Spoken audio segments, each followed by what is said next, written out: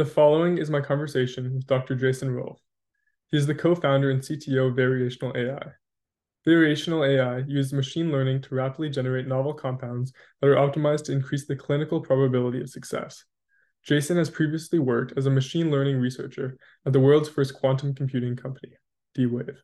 Some of you may remember that Jordy Rose, D-Wave's founder, was our first ever guest on this show.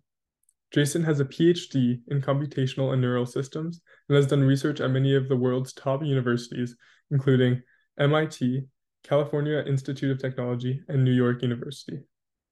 In our conversation, we talk in detail about how AI works, starting with a non-technical overview and then diving deeper into the complexity of the systems they use for drug discovery. We then talk about the kinds of innovations AI will soon bring and the kinds of job disruptions that will follow alongside them. Jason talks about the hard skills and aptitudes we must develop to thrive alongside AI, as well as practical recommendations for where and how to best learn machine learning concepts. I found Jason to be an extremely generous person with a spark for science and learning like nothing I've ever seen before. I hope you enjoy this conversation as much as I did. So why don't you begin with telling us a little bit of the overview of your career to date and the founding journey at Variational AI? Okay. I've been studying machine learning for over 15 years, specifically generative learning. I actually started my graduate career in experimental neuroscience, which didn't really agree with me. I didn't enjoy all of the lab work, specifically working with rats. So I transitioned to theoretical neuroscience, spend most of my PhD looking at biologically plausible machine learning algorithms, trying to identify machine learning algorithms that are consistent with the neural architecture of the brain. I did my postdoc with Jan LeCun, who's well known at this point in the machine learning community, and started working on, I guess, deep learning sorts of things at that point. After my postdoc, I spent maybe 7 years at D-Wave Systems, where I progressed to principal machine learning researcher, worked on algorithms that were consistent with the architecture of a particular sort of quantum computer, a adiabatic quantum annealer, as well as so that the algorithms that I developed there used variational autoencoders with they were designed so that the prior of that variational autoencoder was consistent with the computation performed by the quantum computer. So that developed a potential application for the quantum computer, and then transitioned to trying to develop practical applications of that algorithm. So what can you do with a powerful variational autoencoder that would actually be of commercial or industrial interest? What were some of the applications that you came up with? I worked on a number of applications within bioinformatics, cheminformatics, industrial process control. We attempted to develop a number of different industrial applications, which we were working towards selling, but eventually D-Wave decided that it didn't want to have a machine learning division anymore. It needed to focus entirely on developing the quantum computing hardware. So it disbanded the entire machine learning group, Wow. at which point I and a number of my former colleagues came together to form our current startup, Variational AI, where we're attempting to use generative machine learning in order to accelerate small molecule pharmaceutical development. Wow, that's fascinating. It's interesting you mentioned D-Wave because one of our first podcast guests was Jordy Rose, Mm-hmm. founder. So it's interesting. It's kind of a small tech space in Vancouver. Everything kind of overlaps. It's interesting. Yep, Jordy was my original supervisor at D-Wave. So Wow. So why don't you tell us a little bit more about how you use AI? Some of our listeners aren't technical at all, so maybe kind of an overview, not super technical, and then maybe you can dive a little bit deeper. okay. We are absolutely a machine learning first approach to drug discovery. Um, Generative machine learning, as I assume most people are aware at this point, but I'll try to give a very sort of high level technical summary. The basic idea is that you want to model the probability distribution of some domain. So the sort of domains where this is most well known at this point are in the language domain with large language models, where you're trying to learn what is the effectively statistical structure of natural language. One of the defining aspects of a generative model is you're able to draw samples from that distribution. So drawing a sample from the probability distribution of natural language would correspond to a well-formed syntactically and semantically sentence in English or whatever language you've trained on.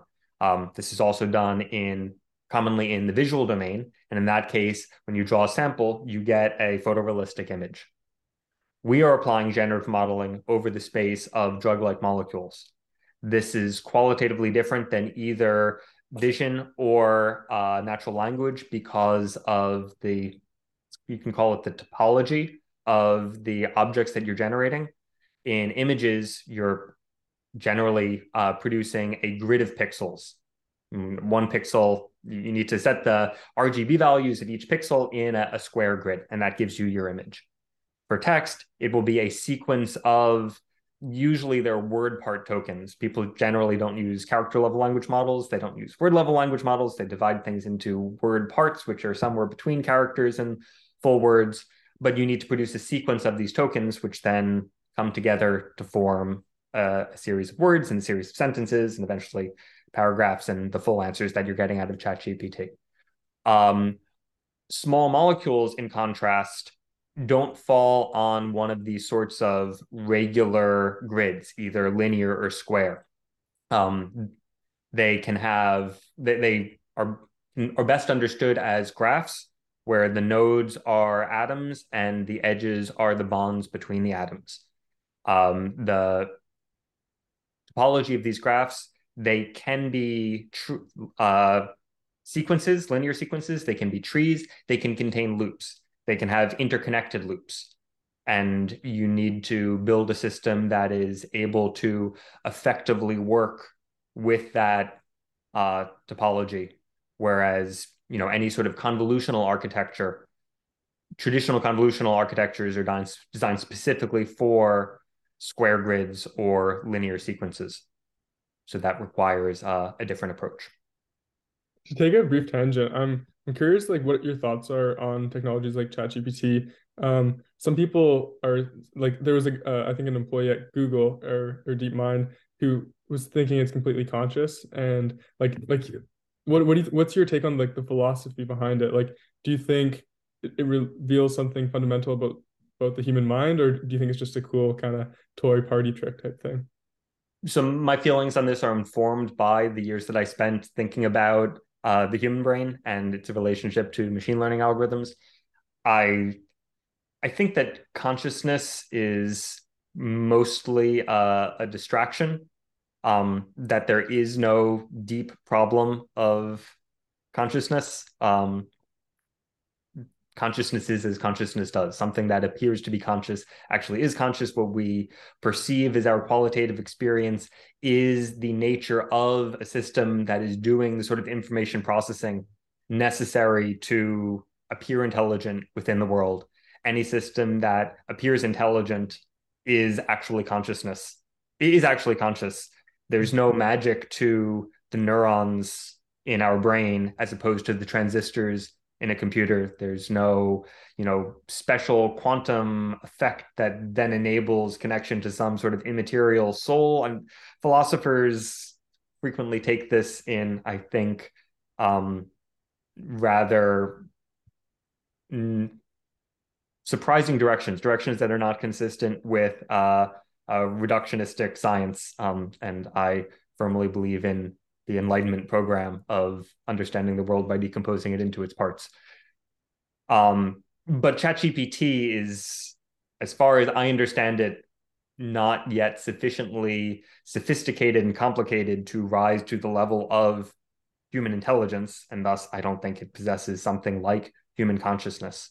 I'm not an expert with ChatGPT, but my understanding is that, for instance, it doesn't necessarily preserve state as well as a human would over the course of long blocks of text.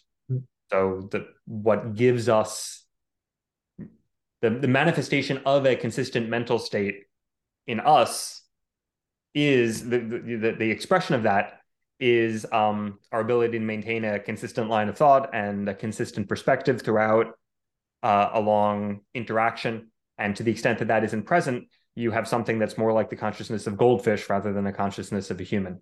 Mm. But I'd be happy to believe that ChatGPT has consciousness comparable to a goldfish. That's what I was gonna say. Like it's interesting. Like if we're comparing it to humans, obviously it's not quite there, but if you compare it to like a horse or something like that, it starts to get a little bit closer. Yep. That's fascinating. Yeah, the other thing I was gonna ask is how has technologies like the large language models and the diffusion models for images, has that changed? Because you founded Variational AI in 2019, kind of before all the hype has been around AI in the public media. Has that shifted the way you guys work at all? We change our algorithms and evolve our algorithms as new approaches become available that appear to be relevant to what we're doing. Um, we have not been significantly influenced by large language models, although, transformers are a fantastic and effective architecture, which everyone should be conversant in. But large language models in particular are trained on large amounts of natural language, whereas we are specifically interested in small molecules. What makes a molecule synthesizable? What makes it stable? What makes it an effective inhibitor of various proteins within the body? And that is dealt with in the corpus of language on which large language models are trained in only the most tangential and indirect way. Mm. There are, of course, some chemistry texts in those corpuses. If you ask a large language model a question about chemistry, it will construct an answer for you, but I have seen no evidence that it has knowledge comparable to a medicinal chemist who has spent years explicitly studying this. Um, until it's better than a medicinal chemist, you're better off actually hiring a medicinal chemist. The economics of drug discovery are rather different from the applications where a large language model would be effective presently. Right now, those applications are ones where a large amount of human interaction is required, which doesn't need to be especially precise because it's not essential that those interactions be exactly correct, and they're not depending upon very sophisticated knowledge and reasoning processes. So, you could use a large language model for customer support applications. Um, in contrast, for small molecule drug discovery, the cost of doing the wet lab experimental work to confirm any hypothesis is exorbitant. To synthesize and test a novel small molecule is on the order of thousands of dollars, and you're going to have to go through thousands of different molecules as you progress to a final drug candidate that can be entered into clinical trials. So you're not trying to save pennies on the selection of the compounds. You want to invest as many resources as possible into as quickly and efficiently as possible converging onto a successful drug candidate. The costs of the experimental work to verify that, again, are overwhelming. And then when you enter into clinical trials, that's where the real expense comes in. And you want to be extremely confident in your candidate as you enter clinical trials because those cost, I would guess, on the order of hundreds of millions of dollars to run a full clinical trial through phase 3. We work on much earlier stages than that, and I handle the machine learning side rather than the business side. So I couldn't quote you the exact cost of a clinical trial, but they're overwhelming. Wow. What do you see as like the timeline and like the rate of progression over the next like 10 to 20 years? Like how do you see AI working in the medical field in the next little while? I will agree with many other people in the field that I would not want to be a radiologist in training right now. I think the career of radiologists there will still be radiologists 10 years from now, most likely, but a large fraction of their workload I expect will begin to be taken over by automated systems due to regulatory concerns, due to politics, due to psychology. It will take time before people become comfortable with a machine delivering a final diagnosis. There's also the question of who is legally liable when inevitably mistakes are made. But my understanding is that there are already cases where there is at least evidence that the ML algorithms are at least as accurate as the average human. So I expect in diagnosis, especially in the more image-based diagnosis domains where you're looking at a CT scan, for instance, I expect there will be a massive impact of machine learning algorithms within the coming decades. And on that topic, what other jobs do you think like if you had to put into a few different categories, like you're definitely safe in one category, you're definitely screwed in the other category, and then there's kind of like the middle ones. Are there some jobs that are like you should definitely be like because most of our audience is university students kind of trying to figure out where to go with their career paths. Like, is there anyone where it's like you should definitely turn around and try something else? Or and are there some like you're definitely going down the right path? It's an interesting question, and I want to concede my own fallibility in the predictions that I'm about to make. Had you asked me 5 years ago if large language models would be able to write correct and effective code in the near future, I would have said no. I continue to find their efficacy in producing computer code surprising, given how difficult it is to specify what you want a piece of code to do unambiguously to a human. Just describing the objective for a coding project precisely so that it is impossible to interpret incorrectly is challenging. It requires, in some sense, the code is its own documentation at the most precise level. Um, there's also huge amounts of sensitive interdependence within a piece of code. The distribution of correct programs given a program specification is ridiculously multimodal. You can arbitrarily change a variable name, and so long as you consistently change that variable name everywhere else, it's perfectly acceptable. You can implement your loop with iteration versus recursion, and either implementation decision is fine so long as you do it consistently. These sorts of that corresponds to long-term dependencies, which if you go back before transformers to recurrent neural networks, those sorts of long-term dependencies were a real difficulty, a real challenge to get networks to model and respect. So I would not have predicted the success of large language models in becoming coding assistants. And I don't think anyone expects that programmers will be replaced entirely.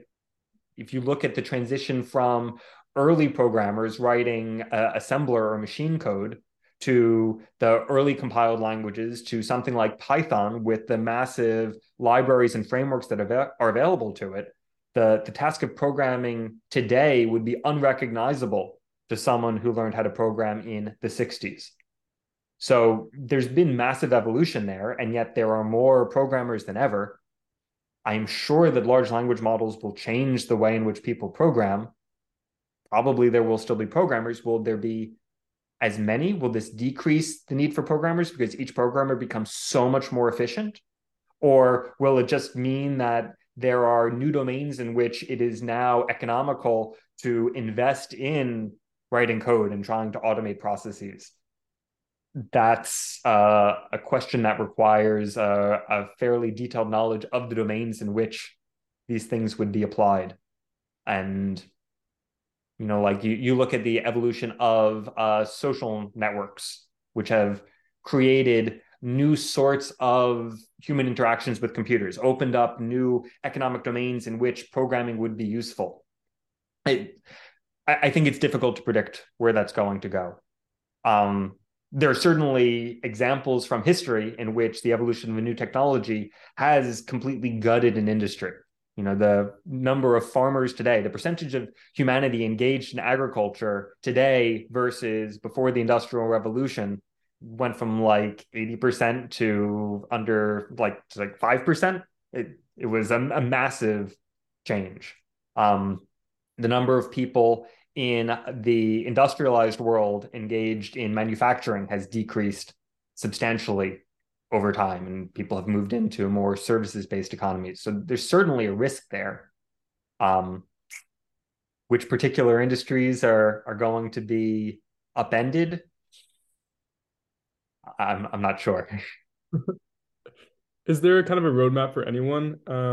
Like some people say depth is important, like have a very deep understanding, and then even if you're not going to be writing the code, you'll understand how the entire system works, and then you can implement the new systems. Like, is there any general advice that you have when kind of navigating a future with lots of automation coming um, for students? Thinking about the way in which economies and jobs have evolved over the preceding decades, um, I think maybe my personal philosophy, my personal approach is one of flexibility. That you can't assume that the particular job that you are taking immediately out of graduation will exist 20 years from now, let alone 50 years from now.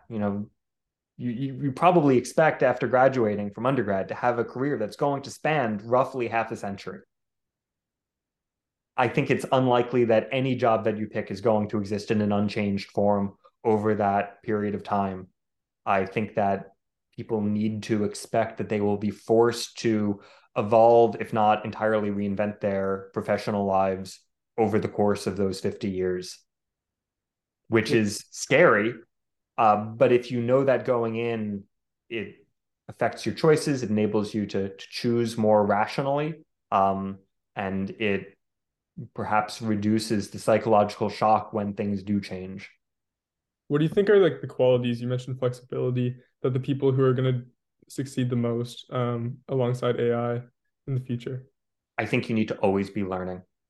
I think that you cannot assume that the skills that you have developed are sufficient to support you into the future, and you need to constantly be advancing your skill set, adapting to new technologies as they arise, um, building new skills in adjacent uh, areas of knowledge and industries in order to maintain that flexibility.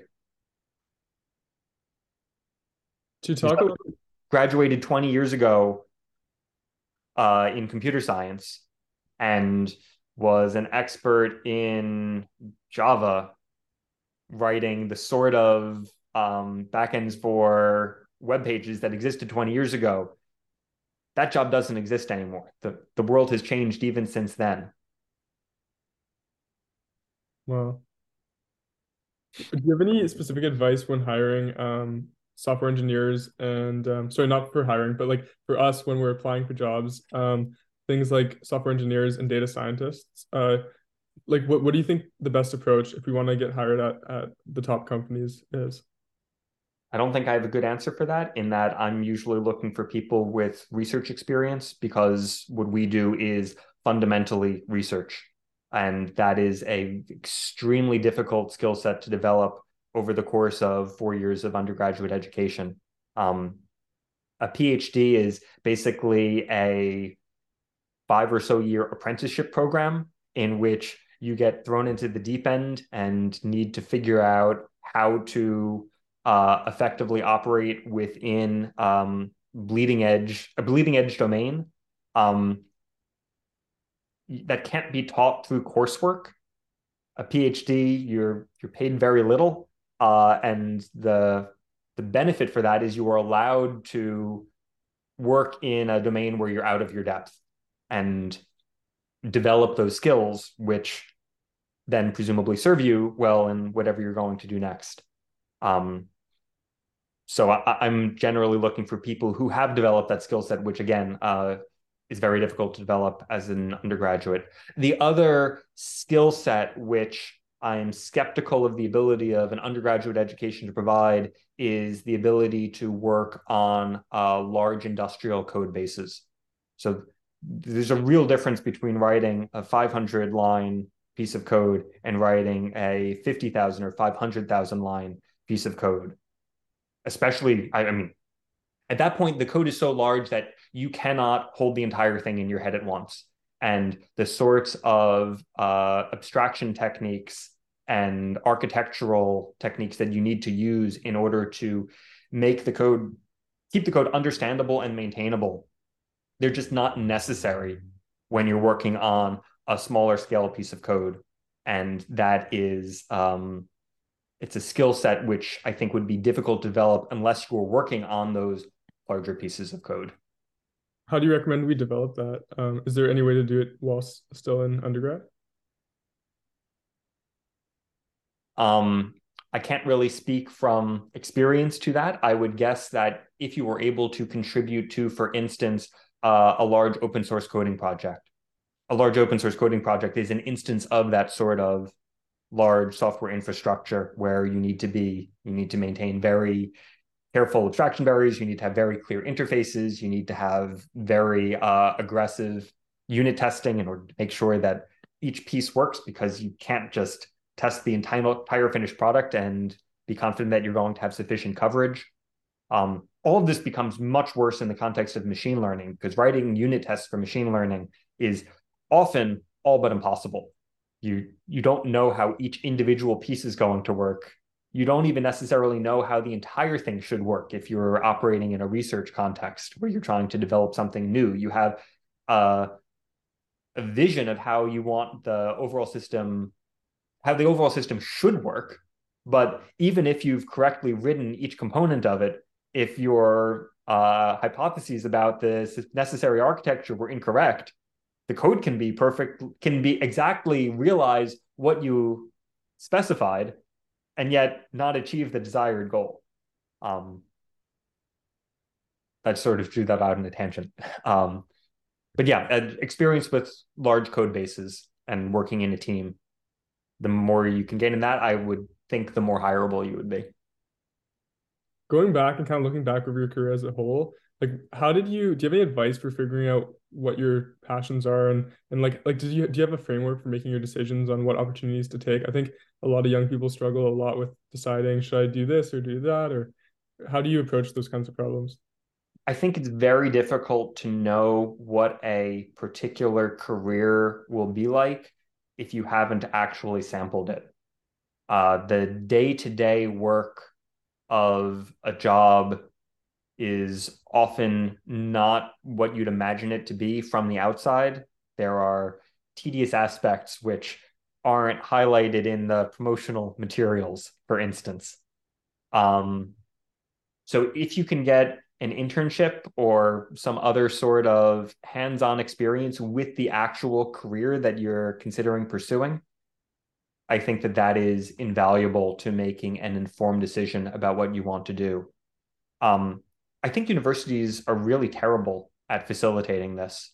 They have very inwardly focused, um, and professors know what it's like to do academic research in a domain, but the typical professor has never worked in industry. That's not the career path. You go undergraduate degree, PhD, postdoc, depending upon the domain, in biology, often many postdocs, and then you try to get a tenure track professorial position. At no point do you actually go out and see what the industrial side of that domain is like, which puts you in a very weak position for advising and educating students to enter the industrial world, which isn't to say that you aren't getting a world-class theoretical education, but in terms of career advice regarding what job would be suited to your personal dispositions and capabilities, that's not necessarily the sort of thing that your professors have a lot of personal experience with, that they'd be able to give you nuanced advice. Informational interviews, I think, can be very effective. Contact someone who is in the domain and basically ask to be clear up front. You're not asking for a job, you just want to pick your brain. And it's often very flattering to be asked what you think about an industry. And people will often be open to that. I'm curious, like, what is your kind of how would you divide your energy at variational AI? Like, if you say like 30% is this, 20% is this, how like what does like an average week look like in your life? So at this point, I'm a chief technology officer, which means that I am very responsible for many of the business sides of things, or interfacing the business considerations with the technical considerations. So the part of my job that I enjoy most is trying, often unsuccessfully, to stay abreast of the literature. At this point, I read as much in chem informatics as I do in machine learning, which I think is not as rich technically. I don't enjoy reading those papers as much, but I need to know the domain, the application domain, as well as the fundamental technologies that we're applying. If you don't know both, you're going to devise a rather inefficient and suboptimal system. Um, I spend a lot of time speaking with the people who are actually doing technical work, trying to work with them in order to help them refine their approaches, provide a sanity check on what they're doing, provide an outside second perspective, coordinate all of their efforts in order to make sure we're all pulling towards an efficient common goal. But I also spend a lot of time trying to raise money from venture capitalists and interfacing with our customers, and doing the work that no one else has yet done in order to support a customer deliverable.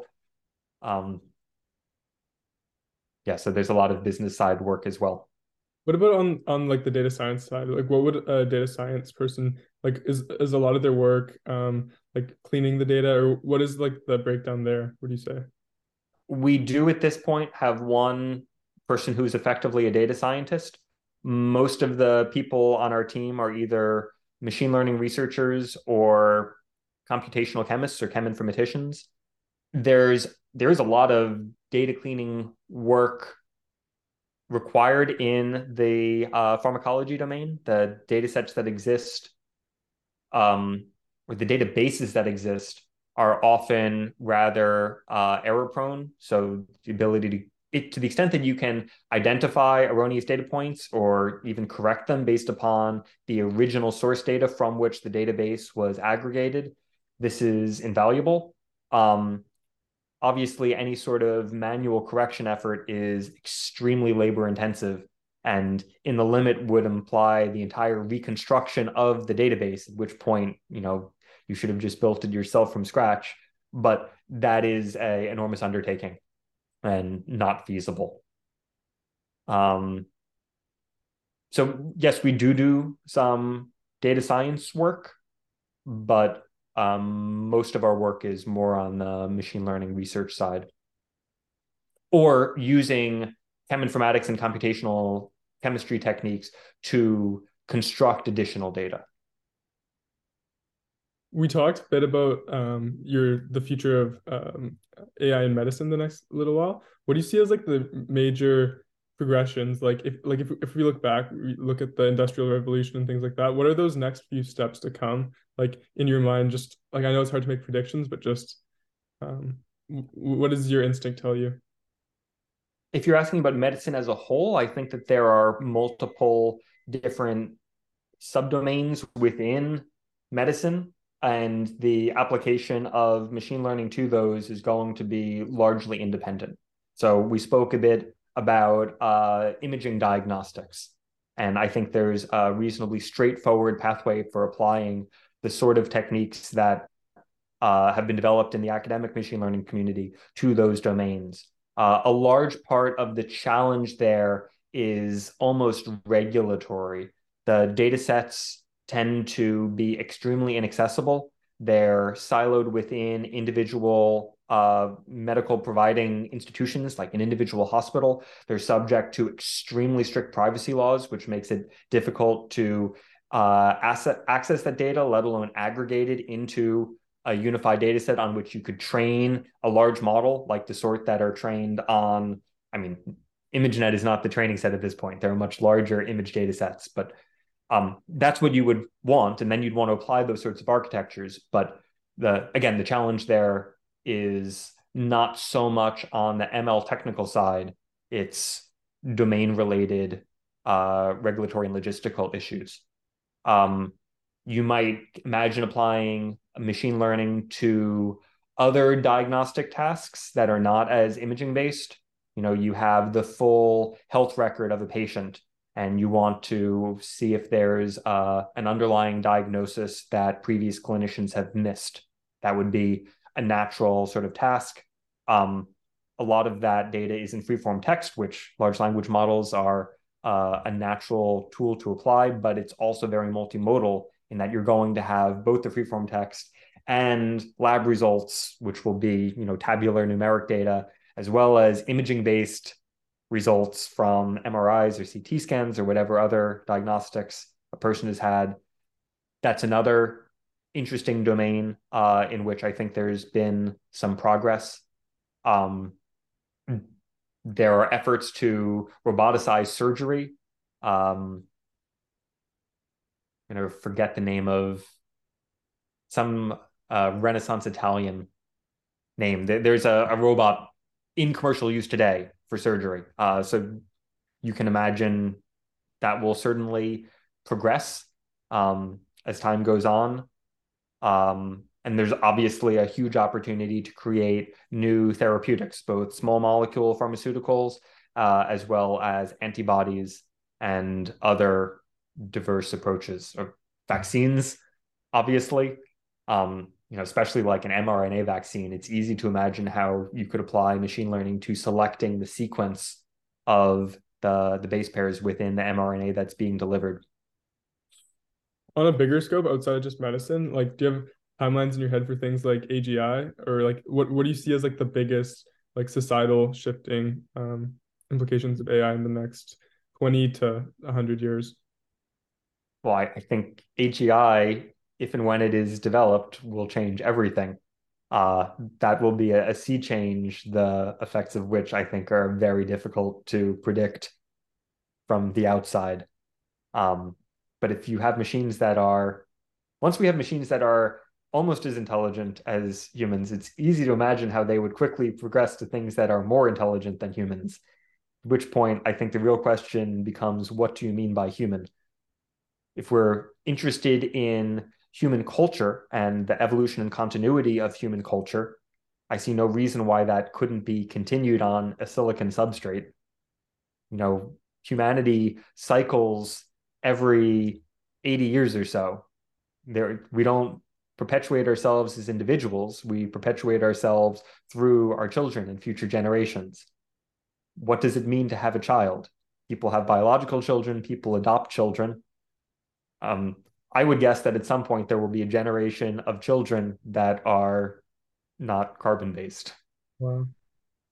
How do you think about that as a scientist and as a human? Is there a distinction between the two? Like, is there a part of you like I've heard scientists say, I think this with my brain, and I think this with my heart. Is there kind of a distinction for you, or do you kind of have a unified perspective on it?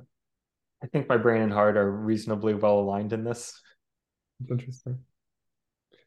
Do you have any general advice for young people throughout university on career or just life in general, ways to spend our time or to look back and feel fulfilled after our undergrad and our life in general? I'm not sure if I would trust my advice in this regard. I think that the particular questions that you've already asked were good ones. Um, how do you select a career? How do you maintain yourself within that career as the career changes underneath you? I there's You can never be too informed about the decisions that you're going to make.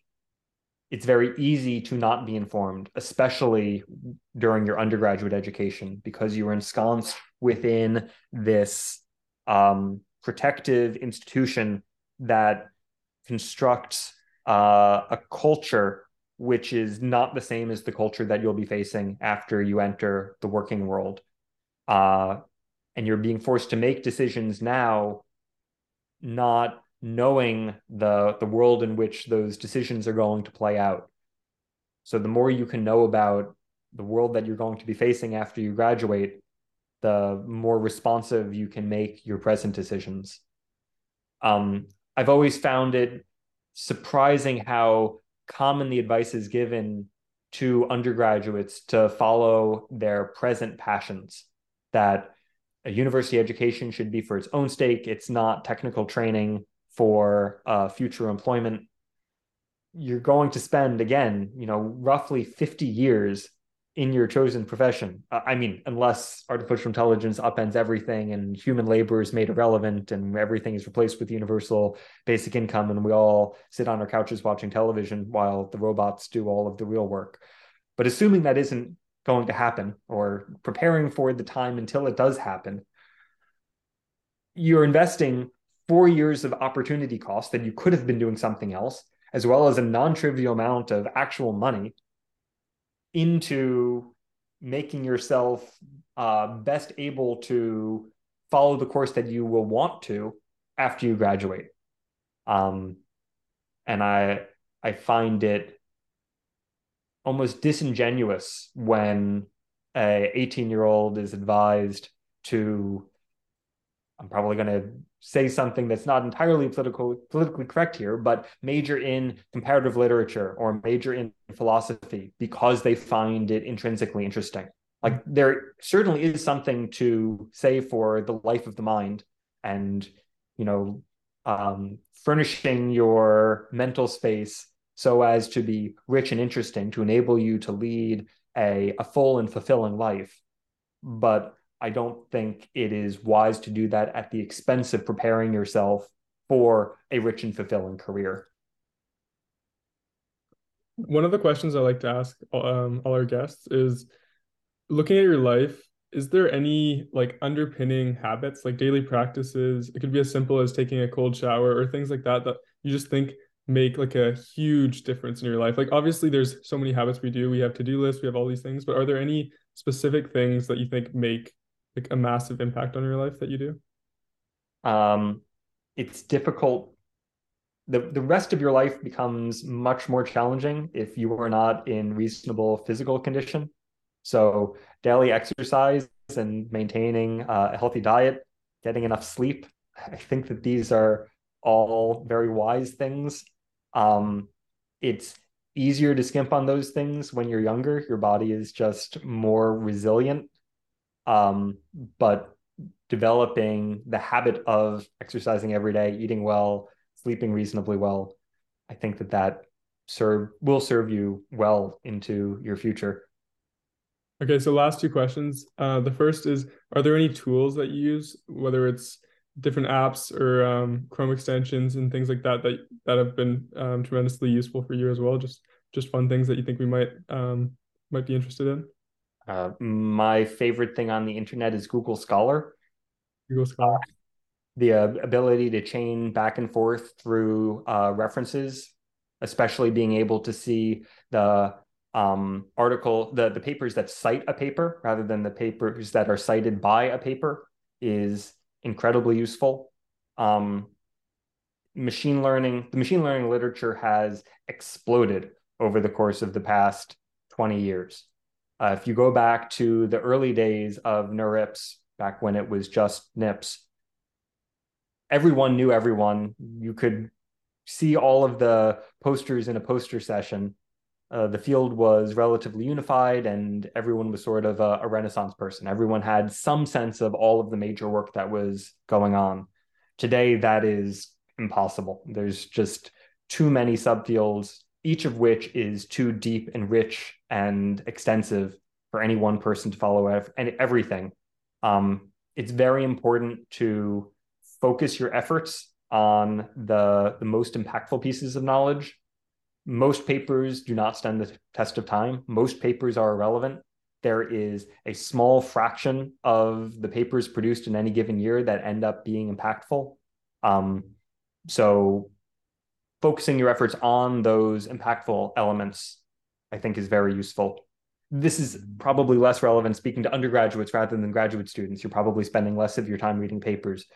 But there are 50 papers from the past 20 years that have had a massive impact. And reading that particular set of 50 papers, that's giving you a good foundation for moving forward. Is If there you a way picked a random papers, it would be worthless. is there a way to easily vet those papers and find the most effective ones to read?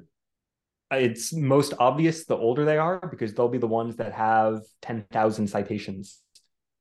I see. And then the last question is, it can be papers, it can be books, it can be movies, just any resources that you think we should definitely check out that are either interesting or beneficial, or websites, courses, anything like that. Um, there, so again, I think Google Scholar is an incredible resource. There was one textbook that I used early in my machine learning education, which I found gave me a very interesting perspective. Um, I'm not remembering the title, but can you give me a second and I'll pull it out? Can you put a gap in this podcast? Of course. I'll be back in one. David Mackay's Information Theory, Inference, and Learning Algorithms. Perfect. Um, it's definitely not deep learning. This is it's an information theory perspective on machine learning, which I thought was fascinating at the time. I continue to think is very interesting. It's the sort of thing that would build your wider perspective and your intuition rather than giving you particular tools and techniques that you'd want to apply today. Awesome. Is there anything else that you think we should point our attention towards? There really don't exist great textbooks for more modern machine learning topics. I think the field just moves too quickly. So, Ian Goodfellow wrote a textbook on deep learning. I think it's getting almost back 10 years now, which at the time was impactful and heavily cited, but the world has just moved on since then. It's very difficult. By the time you finish writing a textbook, there is already some new hotness that everyone is devoting all of their attention to. Um, but again, there are these seminal papers which have an outsized impact, which are heavily cited, and which I think it really is advantageous to read. And in terms of learning, are there like courses or resources where you think we should spend our efforts? Like there's a whole host of online courses, but are there any that you've found really effective? No, I wouldn't put much stock in any like Coursera course. There are plenty of good free resources where people at, well-known people at well-known schools just put their lecture materials online. If you can find those are probably fine. I've more often seen slides from people's lectures as opposed to like a full video course, um, which is unfortunate because that would be a wonderful resource to share with the world. But there was an initial spurt of a full open publication of course materials like MIT OpenCourseWare. But if you look at those, my impression is that almost all of those video lectures that they posted online, again, those are getting on towards like 10 years old now. They haven't been adding new ones. Instead, it's all locked behind paywalls in Coursera. And those courses, I haven't really explored them much myself. They seem like they are structured differently. They're broken into like little 5-minute chunks with quizzes after each 5-minute chunk. It's not designed for someone who's trying to move to the top of the field. Maybe I don't have enough experience. I should probably not besmirch something for which I don't have significant personal knowledge. And then how about any like inspirational people to check out, like Lex Fridman from MIT. I'm a big fan of his podcast, and he has some super cool stuff related to AI. Is there any people that you look up to in the field or whose work you find really interesting? I mean, I certainly have my set of intellectual heroes in the field. Jeff Hinton certainly is at the top of anyone's list in terms of most impactful researchers in machine learning. There's lots of people who have made one or two significant contributions, and Jeff has hit the ball out of the park a number of times, which is astounding over the course of his very long career. Um, but in terms of like podcasts in machine learning that I personally find useful, I think that if you're going to invest your time trying to learn from material, the most valuable material is that which has been very heavily edited in order to make it as rich and clear and accessible as possible. Um, that takes a huge amount of effort, and most of the material that's available out there in the form of something like podcasts doesn't have that level of attention and care invested into it. Um, Textbooks, in the cases where they are timely, I think are an invaluable resource for learning, because that level of attention and effort has been put into digesting the material to the point where it can be absorbed as efficiently as possible. Um, Papers are usually not nearly as good in terms of trying to organize things so that they can be learned efficiently. Particularly within any academic domain, there is a very large base of knowledge that's assumed by any author. And if you are first coming into the domain, you will likely find the papers to be largely unintelligible. Um, when I first started in neuroscience in the beginning of my PhD, reading papers about the hippocampus, there are just all of these different cell types, all of these different regions within the brain, and any paper is going to assume that you basically know them. For the first couple months that I was reading papers, I understood maybe half of what I was reading, and eventually you start to pick up enough that the pieces click together, and you have a richer, more useful reading experience. A textbook is designed so that doesn't happen. A textbook sequences everything so that by the time you get to chapter 5, you have the information necessary to understand it. Hmm. Well, thank you very much for taking the time with me today. I really appreciate it, and have a wonderful weekend. Sure, my pleasure. Thank you. I hope you enjoyed my conversation with Jason Rolfe. To learn more about him and his work, you can go to variational.ai. And now I'll leave you with the quote from Robert Sapolsky, who among many things is a professor at Stanford. He says, "I love science, and it pains me to think that so many are terrified of the subject, or feel that choosing science means you cannot also choose compassion, or the arts, or to be awed by nature. Science is not meant to cure us of mystery, but to reinvent and reinvigorate it." Thank you.